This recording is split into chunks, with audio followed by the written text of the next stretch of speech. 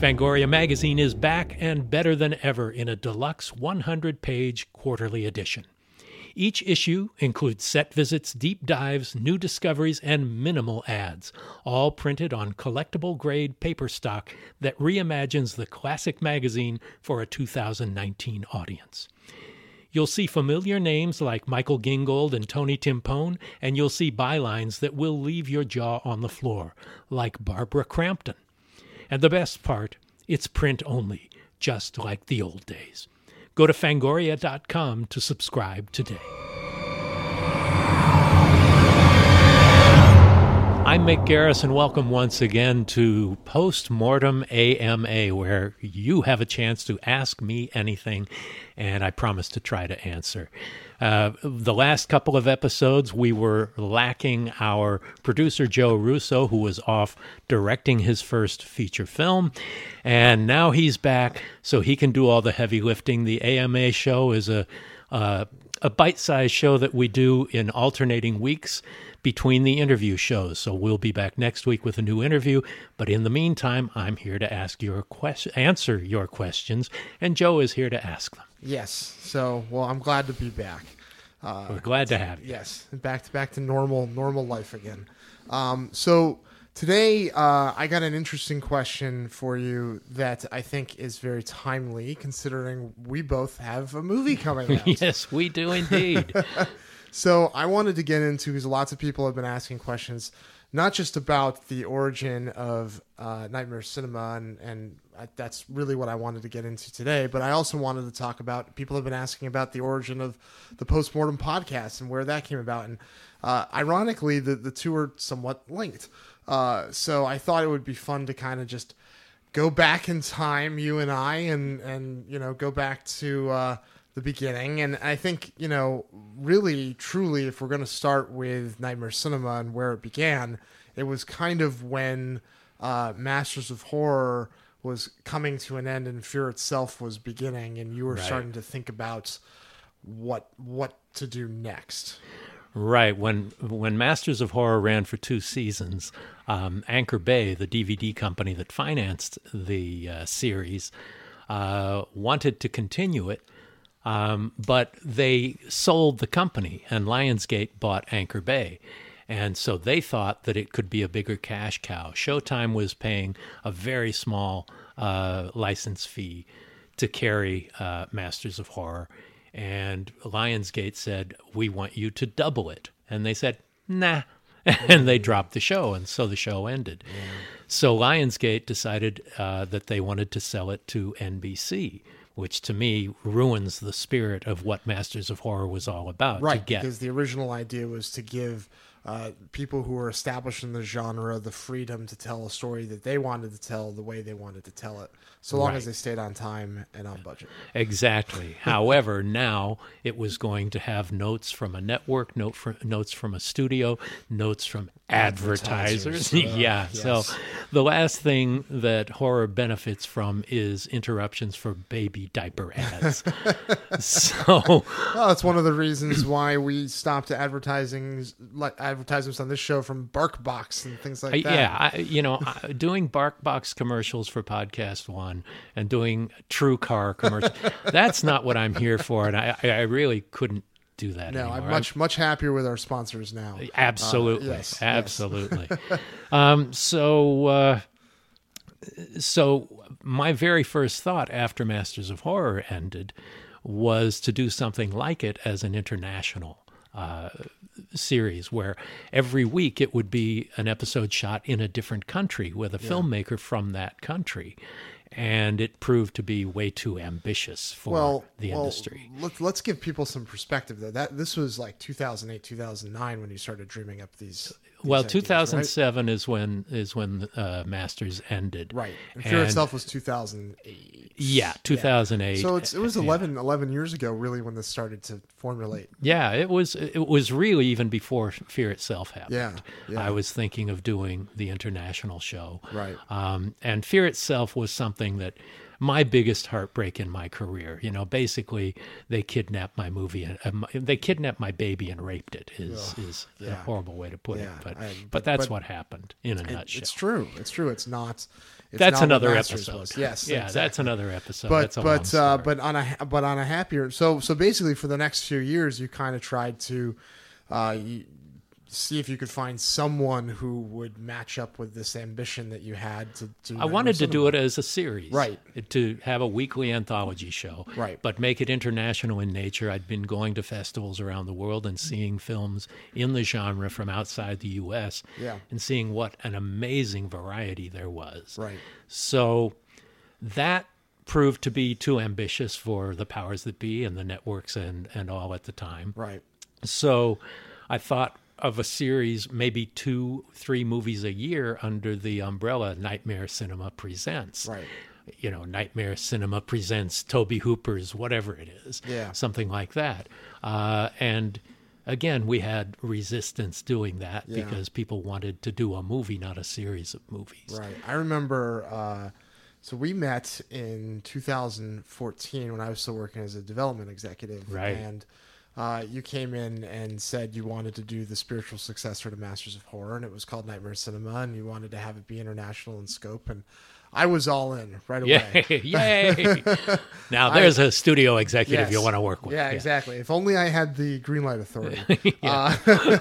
That's a good band name, Greenlight Authority. Greenlight Authority. Yeah, man, that actually is a fun band name. So basically what we did was, you and I started walking it around town to various different TV studios. Right. And I mean, we went everywhere. We went to MGM. Yeah. We went to Fox International, Paramount, Netflix. We went to the Weinstein Company. The Weinsteins, yes.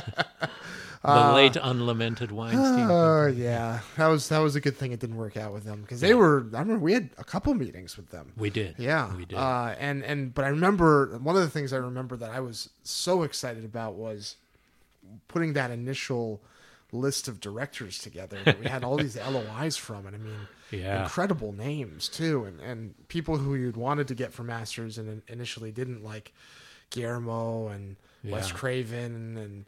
You know, and it was everyone wanted to do the project. The problem was that the pushback that I was getting from the executive side was that they were afraid that by the time the scripts were done and ready, the directors that they were really excited about were going to be off doing. Oh, really? Other, is that what they said things. to you? Yes, that is literally why we couldn't get anybody to bite on paying for the scripts. Didn't they see Masters of Horror? Well, I know. I was like, isn't that the proof in the pudding right there? Like, well, we only got John Carpenter, Dario Argento, John Landis, Joe Dante, Tobe Hooper.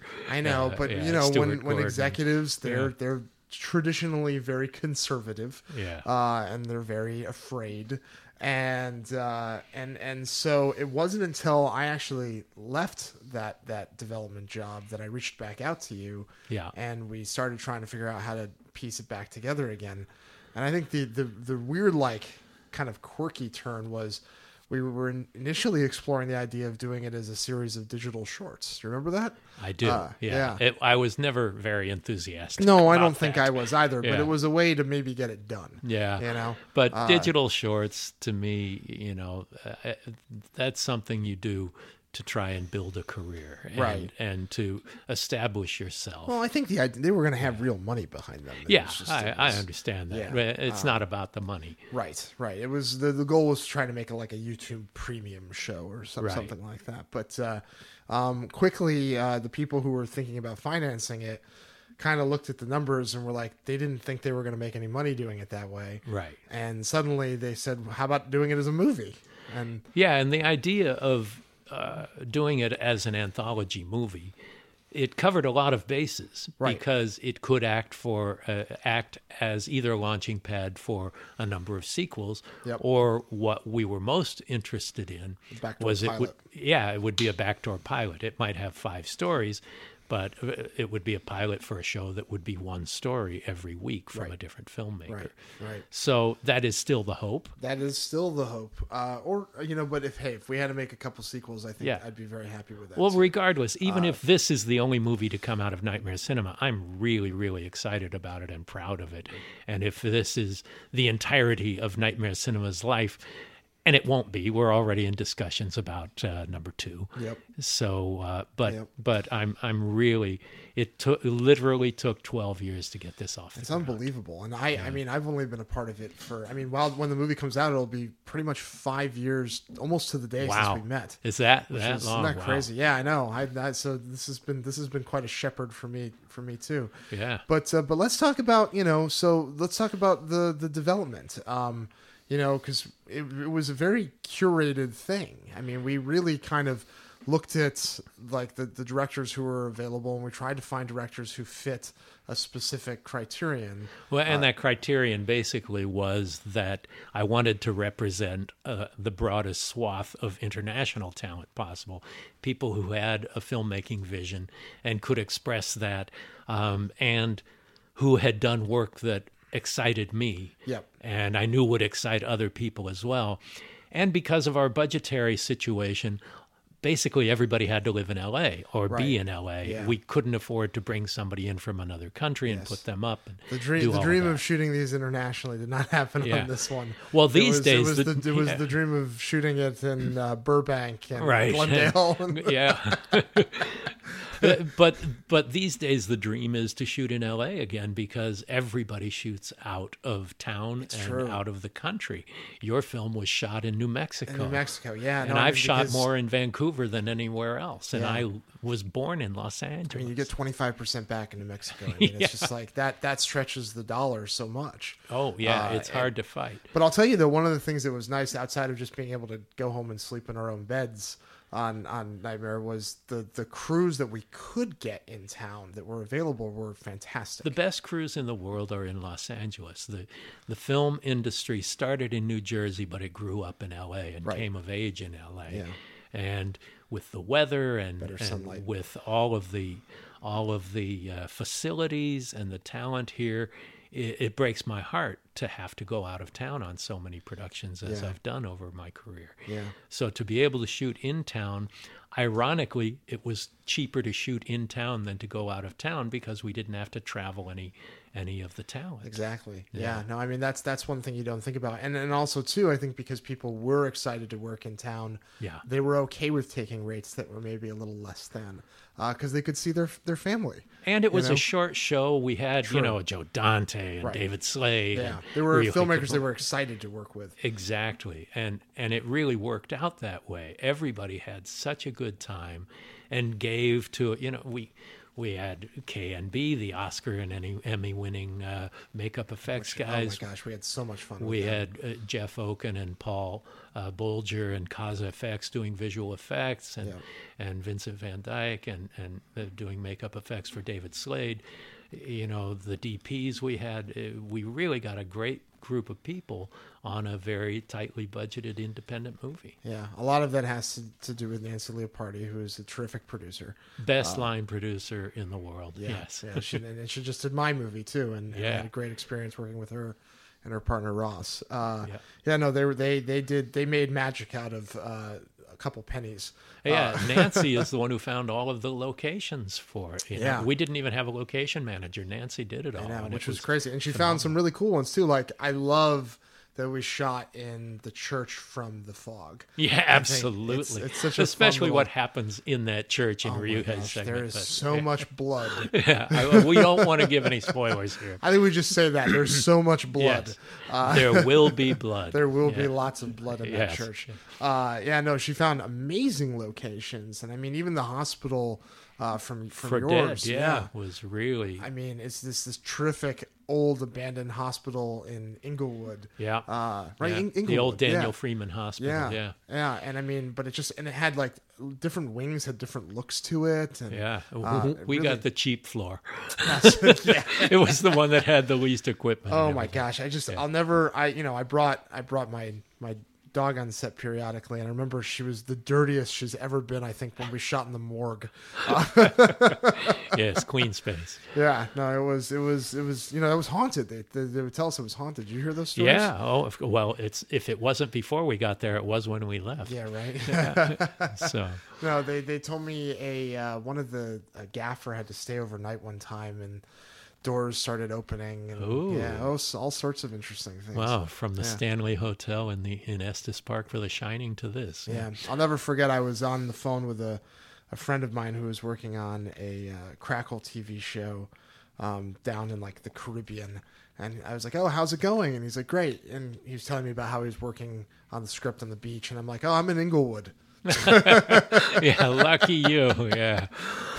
So one thing that I think, because of our relationship on Postmortem and on Nightmare Cinema, a lot of people think that Nightmare Cinema was born out of the relationship of Postmortem, but it's actually the inverse. Yeah, it's kind of the opposite. Basically, I was not looking to do a podcast. No, you weren't. And I had done Postmortem as a TV series for FearNet. Yes, which I gobbled up as soon as I discovered it. We did 10 episodes of that. We had John Carpenter and Toby Hooper and Wes Craven and the Wes William Craven Friedkin. interview and the William Friedkin interview, I think, are phenomenal.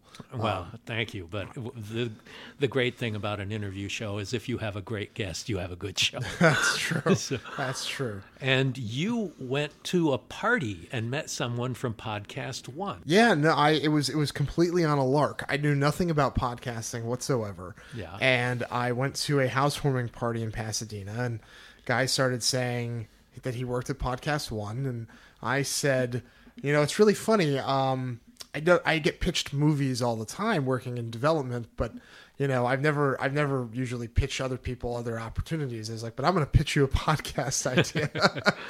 And kind of hoping on a wing and a prayer that you would say yes, I pitched him the idea of taking the Postmortem TV show and turning it into a podcast.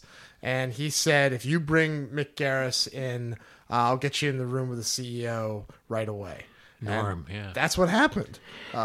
It's weird because I went into this meeting with you. Yep. And Podcast One is by far the biggest podcaster in the world. Totally. They have over 200 podcasts, mostly with big radio and TV Celebrities, stars yeah. and celebrities and the like. And they were pitching me. They were trying to tell me why I should be doing a podcast with them. Yeah. And I wasn't used to that. But it was pretty great. And I thought, this could be fun. They had beautiful facilities in Beverly Hills. Yeah. And they were talking about how profitable it is. And they would split the advertising. And they're like, well, didn't turn out to be the case. No, it's evolved, and we've had quite a journey so far. Yeah. But I think we have great partners with Fangoria right now. Oh yeah. But it was just a complete. It was because we were already working together on Nightmare Cinema, right? That I felt I had the relationship to, off the cuff pitch this podcast, and here we are 2.5 years later. Yeah, we're in our third season. Thousands and thousands of downloads later. Yeah. So it's pretty cool, But getting back to the locations from Nightmare, I mean, one thing that I think you mentioned our DPs who were great. I mean, obviously David Slade had his go-to, Yo Williams, who was amazing. And then Ryuhei had his go-to guy who Alejandro used, Matias, who was Schubert, who was terrific. And then there was Andrew Russo, who you and Joe did Dante mine used, and Joe's, and now my first feature. Yes. So, but I think the other kind of rock star outside of Nancy finding all those locations was the unsung hero is Lauren Fitzsimmons. Lauren was our production designer and so great. She and her crew. I wasn't familiar with her work at all. Yeah. And Nancy had all the confidence in her, and I learned to trust Nancy when it came to crew people and creatives and the like. And Lauren and her team tackled every one of the episodes has a totally different feel. Oh my gosh, And the art department was visually, amazing. yeah. I mean, the visualizations, even though we didn't build sets, we were on locations for everything because of budgetary reasons. Well, but I mean, it also gives a density and yes and no, because I reality. mean, in like Joe's segments, they kind of built the set into the location. Right. I remember. right. I mean, like Yeah. it was the drabbest, boringest looking office. It was a you've real ever estate seen. office yeah. that had been closed down. And yeah. then they literally built the set into the location. It became this beautiful spa. Right. And I you know, and like I love what they did with the. And you'll see it in the striping movie. on the walls. Yeah, and the effect that has with the camera is terrific. the And woozy camera. all the color changing elevators and stuff. And there's some really cool things that she did, production design wise. That No, she was fantastic yeah. in turning a mausoleum yes, and a church into an East LA Catholic school. yes, and you would never know that those are multiple locations. Like it Right. feels so cohesive and like one, which is great. I think my favorite memory though of Lauren was on David Slade's. You know, and it's in the trailer. You can see it, so it's not really a big spoiler, but. We really dirtied up the old LA Times building, and I mean, Which is now a Los Angeles city government building. wow, that's funny. Yes. Times have changed. Yes. But I'll never forget Literally. I'll never forget the mud that they were flinging on the walls. Yeah. And I'll never forget the location scout or manager standing behind me, like literally chewing on his fingernails, Yeah. saying, "Now you're sure they're going to be able to get this off?" And, Yeah. and I'm like, "Yeah, they tested it. It's fine." Yeah. I I think they're still cleaning it off. No, 2 years no, on. no. Yeah. We got it. They got Oh. it off. They did do tests and they did find that they could take it off. But I mean, still, when you saw Yeah. the sheer scale of David's vision, Oh, yeah. I mean, it's It's the blood in the church they're still trying to clean. yes, the blood in the church they're still trying to get out. The mud on the walls we got off. Yeah. But I mean, but they were cooler about the blood in the church. They than were. Father Michael was unbelievably helpful and accommodating. I don't know what he'll think when he sees the movie, but it'll be a big surprise anyway. Well, I guess, you know, just to kind of I'm sure we'll be talking about Nightmare Cinema a lot in the future. And, but I just thought it'd be fun, you know, cause you and I have such an interesting shared history on it. But you know, as far as Dead goes, I think, you know, obviously you used actors you've used in the past, like Annabeth and actors from Dan. Dan. And but you also really, I think one thing that people probably won't realize is you had an extensive search for your lead. Yes. Well, the character was written as a 12-year-old child prodigy pianist. And I didn't want somebody who I had to cut away to their hands and Right. have somebody else playing piano. Right. I wanted the soul of a musician. And we found an amazing kid. And it was important to me for this movie to be ethnically diverse as Yes. well. And I wanted to use a primarily African-American cast on this because the expected thing is the privileged white 12-year-old boy who's a classical pianist. Right. And so going into it from a different, unexpected, and unanticipated direction, I was looking for somebody who was not that stereotypical child. And so I was looking for a gifted, classically trained piano-playing 12-year-old. Oh boy, dude, was that an interesting casting call? Oh, man, it was rough. And we went Yeah. through there were some very talented kids, but Fali Rakatahavana is his name. And he's an amazing actor. He'd never done a lead before. Yep. And this was his first lead, and he killed it. Yeah. He was, first of all, he's incredibly sweet and hardworking, but so talented. He has a really unique look, really special kid who I think has a really strong future ahead Well, I mean, of him. even when we were shooting, I don't know if you remember this, but he had to like leave to go audition for a network pilot. Oh yeah. Like literally in the middle, like he was, which was crazy. But and gosh, man, when you put him up with Mickey Rourke eventually in the movie too, he was. He I held feel his like own. his fear was palpable. It definitely was. I don't know how much acting was required there. Well, he was really amazing, and it all hinges on his shoulders. You know, Absolutely.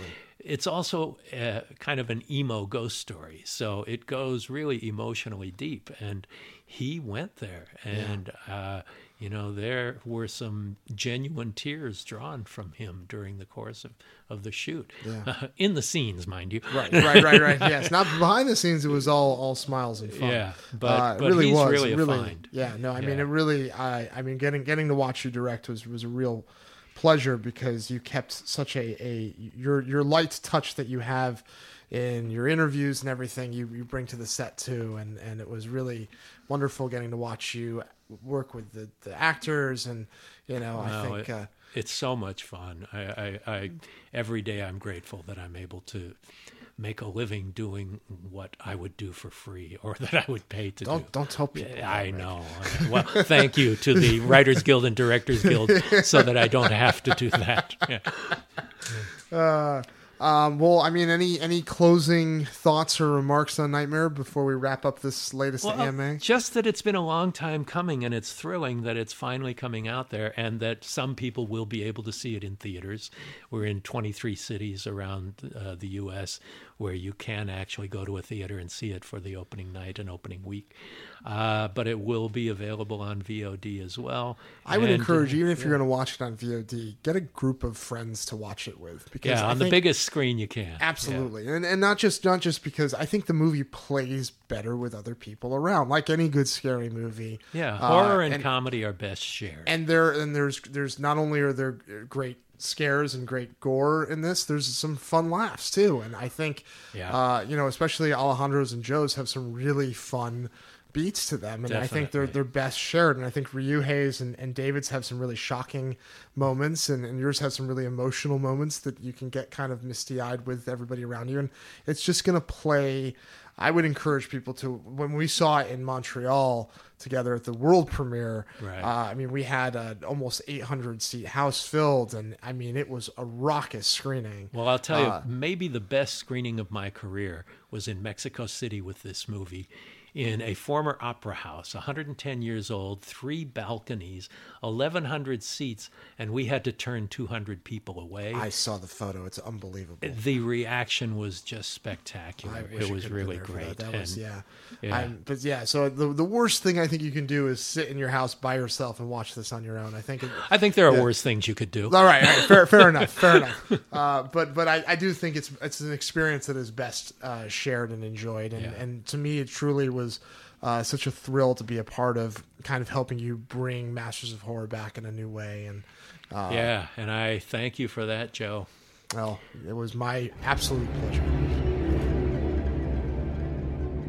If you're enjoying Postmortem, it would be a great favor to us for you to rate and review and subscribe on iTunes or your favorite podcast app. You can access all of my video interviews and behind-the-scenes documentaries, things like that, at mickgarrisinterviews.com. Reach us on Twitter at PostmortemMG and on Instagram on PostmortemGram. Thanks a lot for listening. Thanks for listening to Postmortem with Mick Garris. Download new episodes every other Wednesday and subscribe on iTunes.